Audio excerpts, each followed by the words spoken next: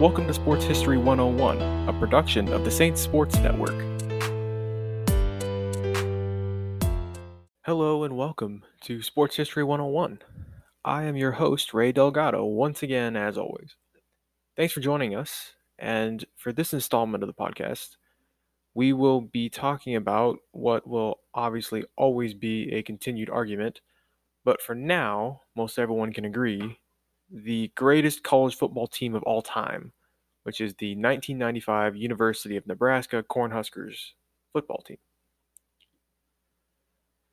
By the 1995 season, Nebraska had already made a name for themselves as one of the best teams in the country. The season before, the Cornhuskers had won the 1994 national championship, beating the University of Miami 24-17 in the Orange Bowl. Now, if you know anything about college football, you know that University of Miami had been the baddest team in college football, meaning they were the best. They had a questionable attitude, but no doubt they were the dynasty from really the early 80s through the early 90s under Jimmy Johnson. And unfortunately, the name of the other coach escapes me. They were the best, but they also were the most chaotic in terms of the personalities and the antics that went on both on and off the field. They obviously had a lot of success. They were very, very cocky, had a lot of penalties because of that. And also off the field, they had a lot of trouble with the law, with various things. But nonetheless, they are one of the best dynasties in the history of college football, winning 4 national titles between 1983 and 1991. So that's, by any stretch, that's a really, really good football program. So back to Nebraska. In 1995, they had much the same personality about them that Miami had, but they had not cemented their excellence even after winning the 1994 national championship. So in 1995, they were the defending national champions and still not viewed as a great team. The Cornhuskers were led by head coach Tom Osborne. Osborne came on with them in the 80s, the early 80s, and was as even keel as you could possibly be. He said everything in just a flat tone, doesn't matter the circumstances, huge loss, huge win, was always just very understated. Not a guy that got very high, very low. He was always very even keel. I said he took the reins in the 80s, actually the 70s, 1972. He had a lot of success from 72 all the way through the 90s. But before 1994, he could not win a national title. His teams were always great. The Nebraska Cornhuskers were known as just these big teams that were really good teams, but they could never beat Southern teams. They couldn't beat teams in Florida and Texas and things like that because they were always faster and more skilled, whereas the Nebraska teams were just big. They're big, corn-fed boys that could run right through you. But that didn't work against those Southern teams because, like I said, they were faster and more skilled, which means that they were a better football team. One team that Nebraska really could not beat was the Barry Switzer-led Oklahoma Sooners. They're in the same conference. They're in the Big 8, and Oklahoma was always better. But once Barry Switzer left in 1989, after all kinds of NCAA violations and things, the tides turned. And really, it probably would have kept going in that direction had Barry Switzer stayed there. The team's other issue, like we mentioned before, is the Southern teams. Nebraska lost 7 consecutive bowl games, or playoff games, if you're not really that familiar with college football, from 1987 to 1993. So in 7 consecutive years, they lost to teams from the South that were always better than them, and it really did show through. To break it down, they lost 4 of those to Florida State, 2 of them to the University of Miami, and 1 to Georgia Tech. In comparison, As I saw it written in multiple places, the Cornhuskers were big, slow, corn-fed lugs that would never beat a Southern team. Osborne realized this problem. It's just pretty easy to see. You're beating the teams that are, where you're from, the heartland, the Midwest, and you're always being beat by teams from the South. So he realized this problem. And as that stereotype was being established that his team was big and slow and, all of that, he was stocking up his program with players from Florida, Texas, and California, recruiting speed and an edginess that wasn't there before. That really started to show through in 1993 when the Cornhuskers lost the national championship to Florida State only after a missed field goal in the closing seconds of the game. Really heartbreaking loss because they had it in the bag and they lost right at the last second. In 1994, Tom Osborne and his Nebraska team were finally legitimized with their victory over Miami in the Orange Bowl to get the school's first national championship since 1971. So that's like 23 years they had had success, but had never won that national championship. And it was Tom Osborne's first national championship as well. That year, the team finished with a perfect 13-0 record and were ranked first in the nation from the 1st of November through the end of the season. In 1995, so the year we're talking about here, the team was returning a number of their key players, including their star quarterback and running back, but still were not given the respect to be able to have another successful season that would culminate in a national championship. Even though they had made it to the big game each of the last two seasons, coming a field goal away from being back-to-back winners, the Huskers were still viewed as the big, slow, corn-fed boys that had always basically been the staple of Nebraska football. They still are to this day. Mostly it's the offensive line, though, that you expect that. Well, that really was no more. The team was faster, more athletic, and ready to defend their 1994 title and prove their greatness for the 1995 season. We're going to take a quick break, and then we'll get into that 1995 season.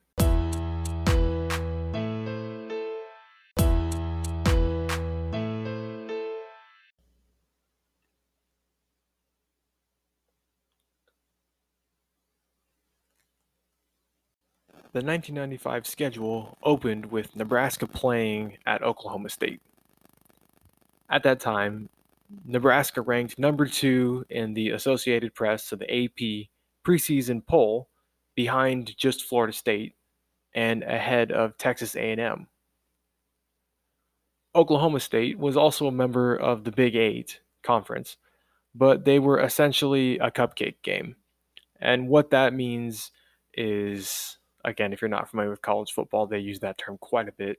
It's just the super easy games that it's a gimme win, more or less like a confidence booster for big programs, that there's not going to be any kind of contest and you get a victory.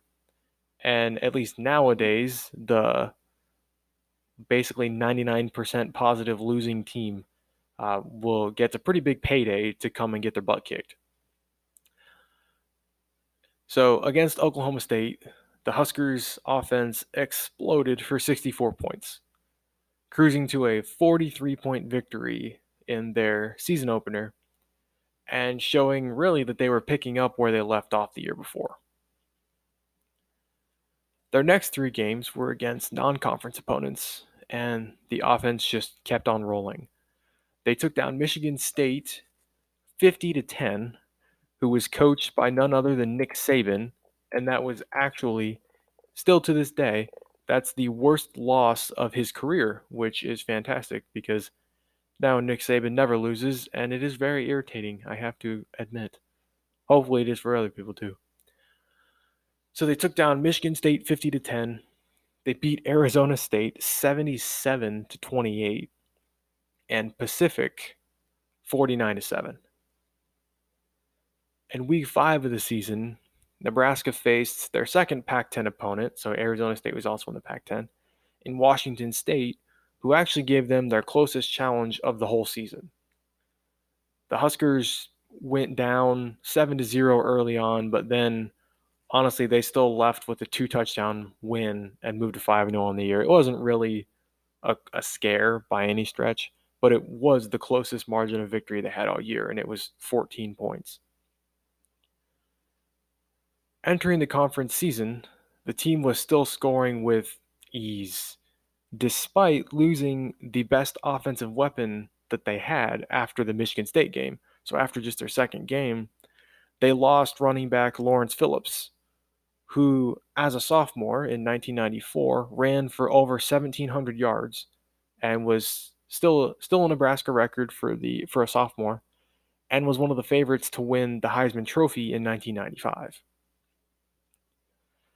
After Nebraska's big win over Michigan State, in which Phillips rushed for 206 yards and 4 touchdowns, which is unbelievable, he was first in line for the Heisman Trophy with 359 yards and 7 touchdowns through just 2 games. The trophy absolutely, if he kept up anywhere near that pace, was absolutely his. And unfortunately, it was taken away from him very quickly. Or the opportunity was. He obviously didn't have it already. Later that night, after the Michigan State game, Phillips was asleep in his own home, or maybe an apartment or something that on campus, and was woken up by a call telling him that his ex-girlfriend was in the apartment of teammate Scott Frost.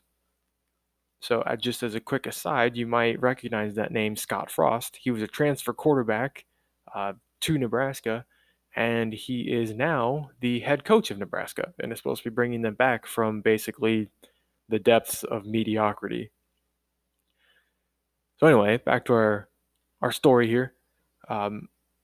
Phillips found out his ex-girlfriend was in Scott Frost's apartment.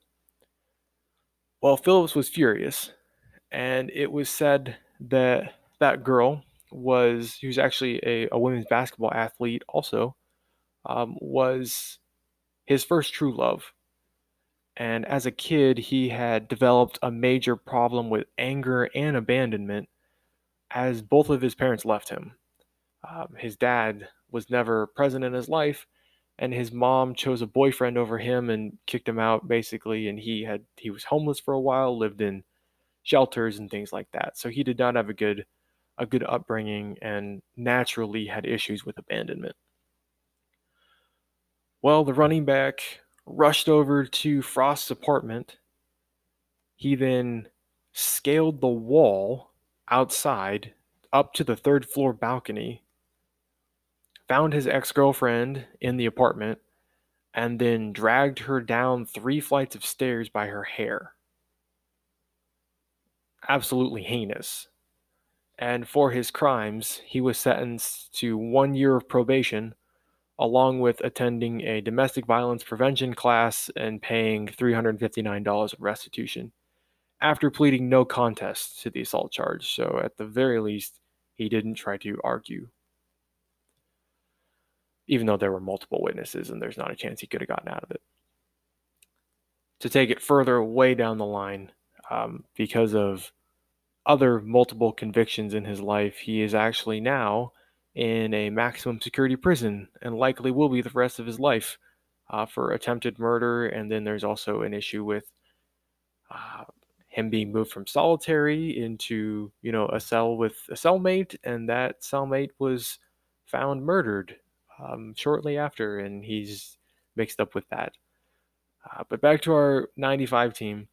What that really meant for Nebraska football was that their best player, other than their absolutely otherworldly quarterback, who we'll talk about later, would be suspended 6 games, which wasn't the whole season. It allowed Phillips to return for the final 3 regular season games and a potential bowl game were they to make it. Unfortunately, Phillips was not the only criminal to grace the roster of the 1995 Nebraska squad. The team was doing its best to emulate the University of Miami teams that won by outstanding margins, but had a number of players with questionable character that would go on to lead lives outside the law. We'll leave it there for them. On January 30th of 1994, right after Nebraska's first national championship, or not first, but most recent, Tyrone Williams was involved in an incident involving a few other Nebraska students. So he was a football player on the Nebraska team. In the early morning hours of January 30th, Williams smashed the window and fired 2 shots at an Oldsmobile, which is a car, for those of you who don't know that, with multiple people inside. The case went to court in 1996, and he was sentenced to 6 months in jail. As another example, before the 1995 season, on August 2nd, Riley Washington was buying snacks with some friends that night at a local convenience store. When they left the store, they got into a run-in with some guys that they apparently didn't like very much, and a fight started.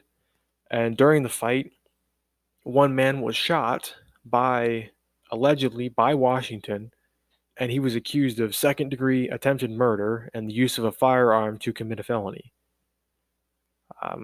Later on in 1997, a few years later, he was acquitted, but then had multiple other run-ins with the law later on. So he was by no means a Boy Scout. Continuing, Christian Peter was a captain and defensive end, pleaded no contest, and was found guilty of misdemeanor third-degree sexual assault in 1993, and then faced another sexual harassment suit in 1995. At the end, Reggie Ball, a wide receiver, pleaded no guilty himself to possessing stolen property in April of 1994.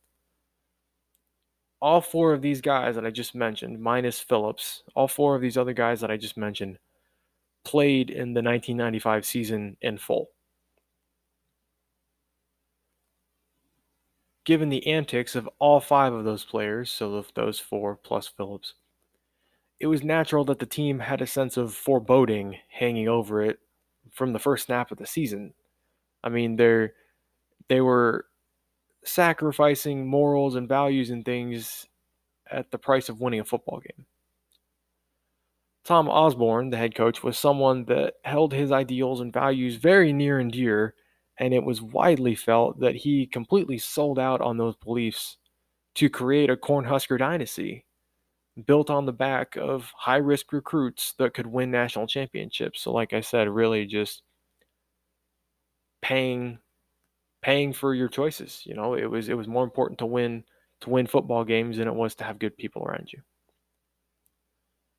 Well, that seems like a good time to break, and then we'll get deeper into the season when we return.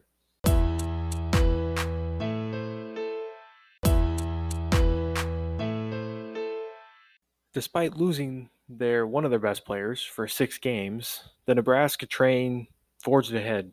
Didn't skip a step or anything. Basically, as freshman Amon Green stepped up and completely filled the void perfectly. The 5-0 Cornhuskers welcomed their conference slate of games, beginning with Missouri at home.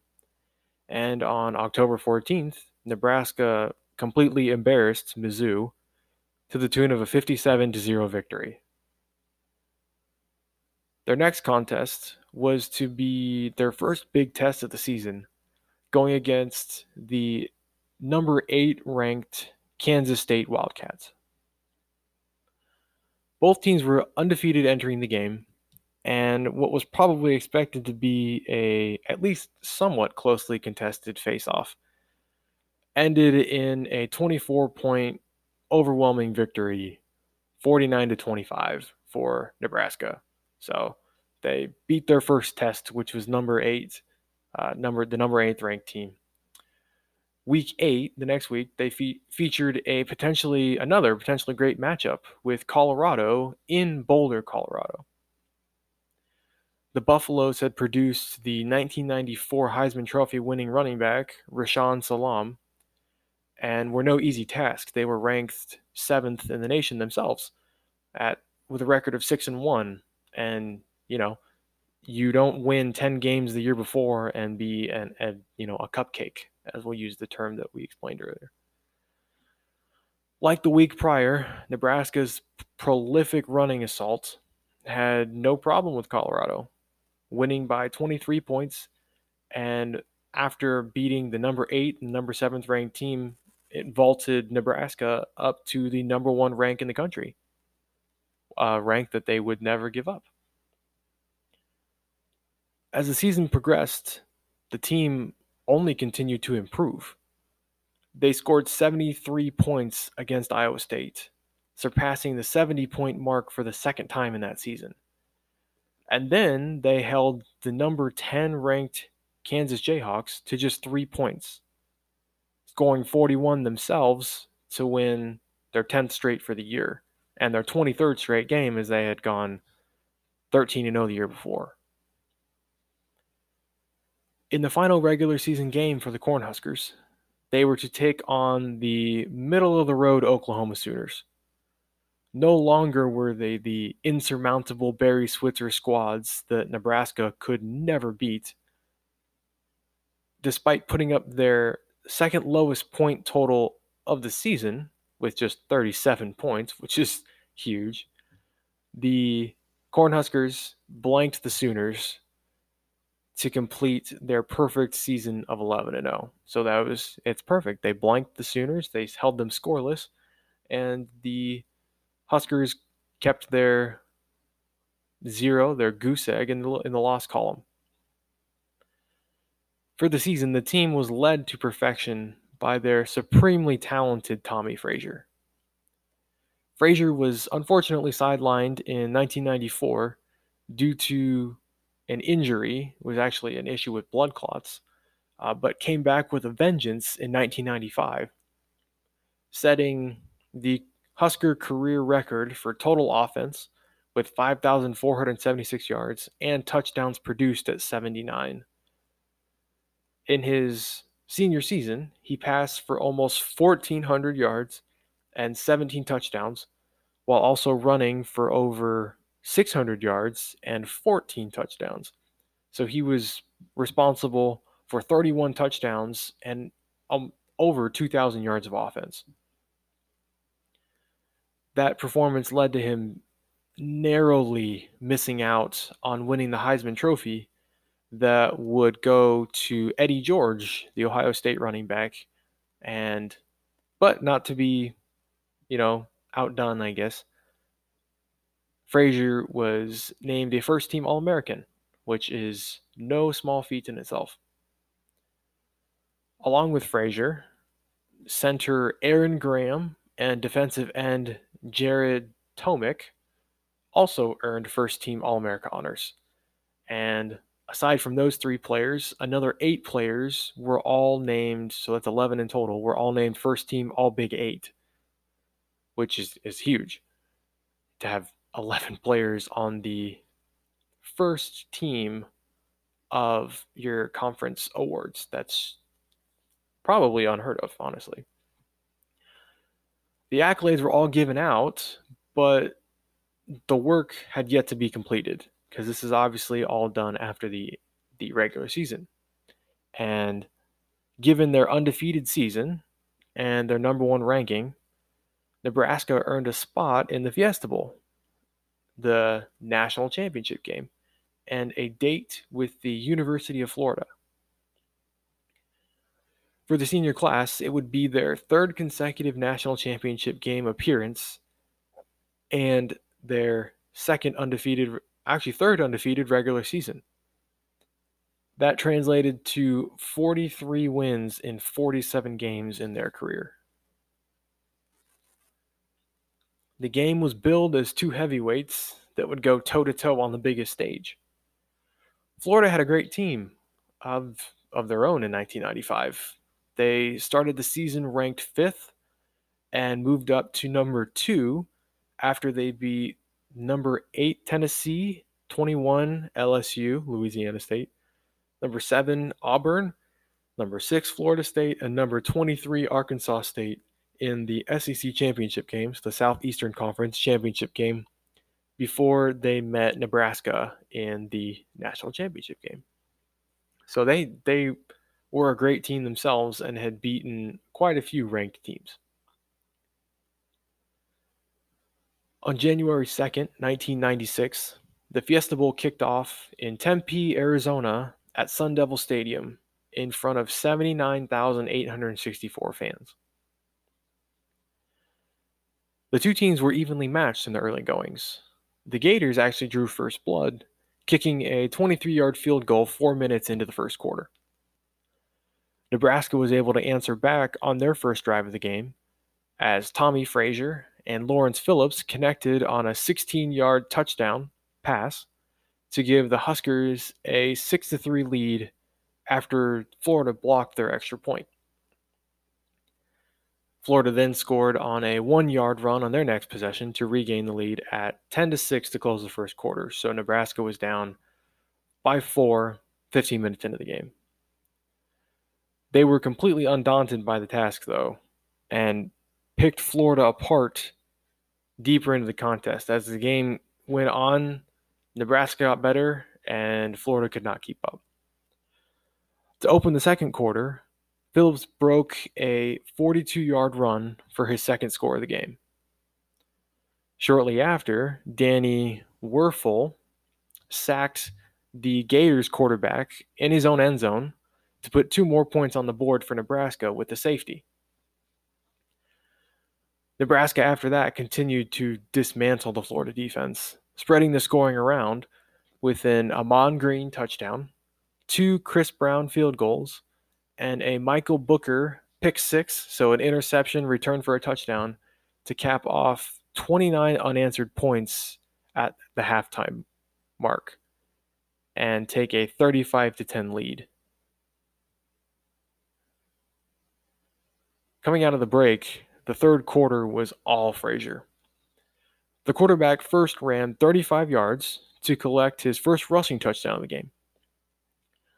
Later in the quarter, Florida managed a touchdown, but Frazier answered back in short order, breaking a 75-yard run during which he eluded 6 tackles to get another touchdown, score his second rushing touchdown of the game.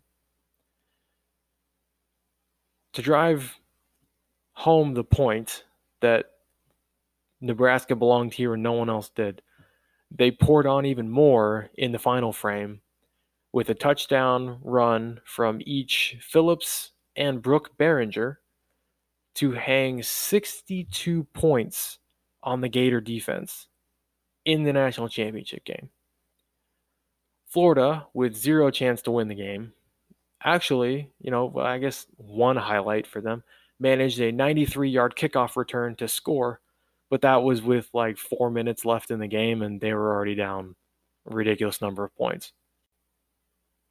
When the dust settled in as lopsided a number 1 and number 2 matchup there had been in the prior 50 years, Nebraska was back-to-back national champions with a margin of 62-24, a win over Florida. They ran for a bowl game record 524 rushing yards, and by comparison held Florida to negative 28 rushing yards for the game.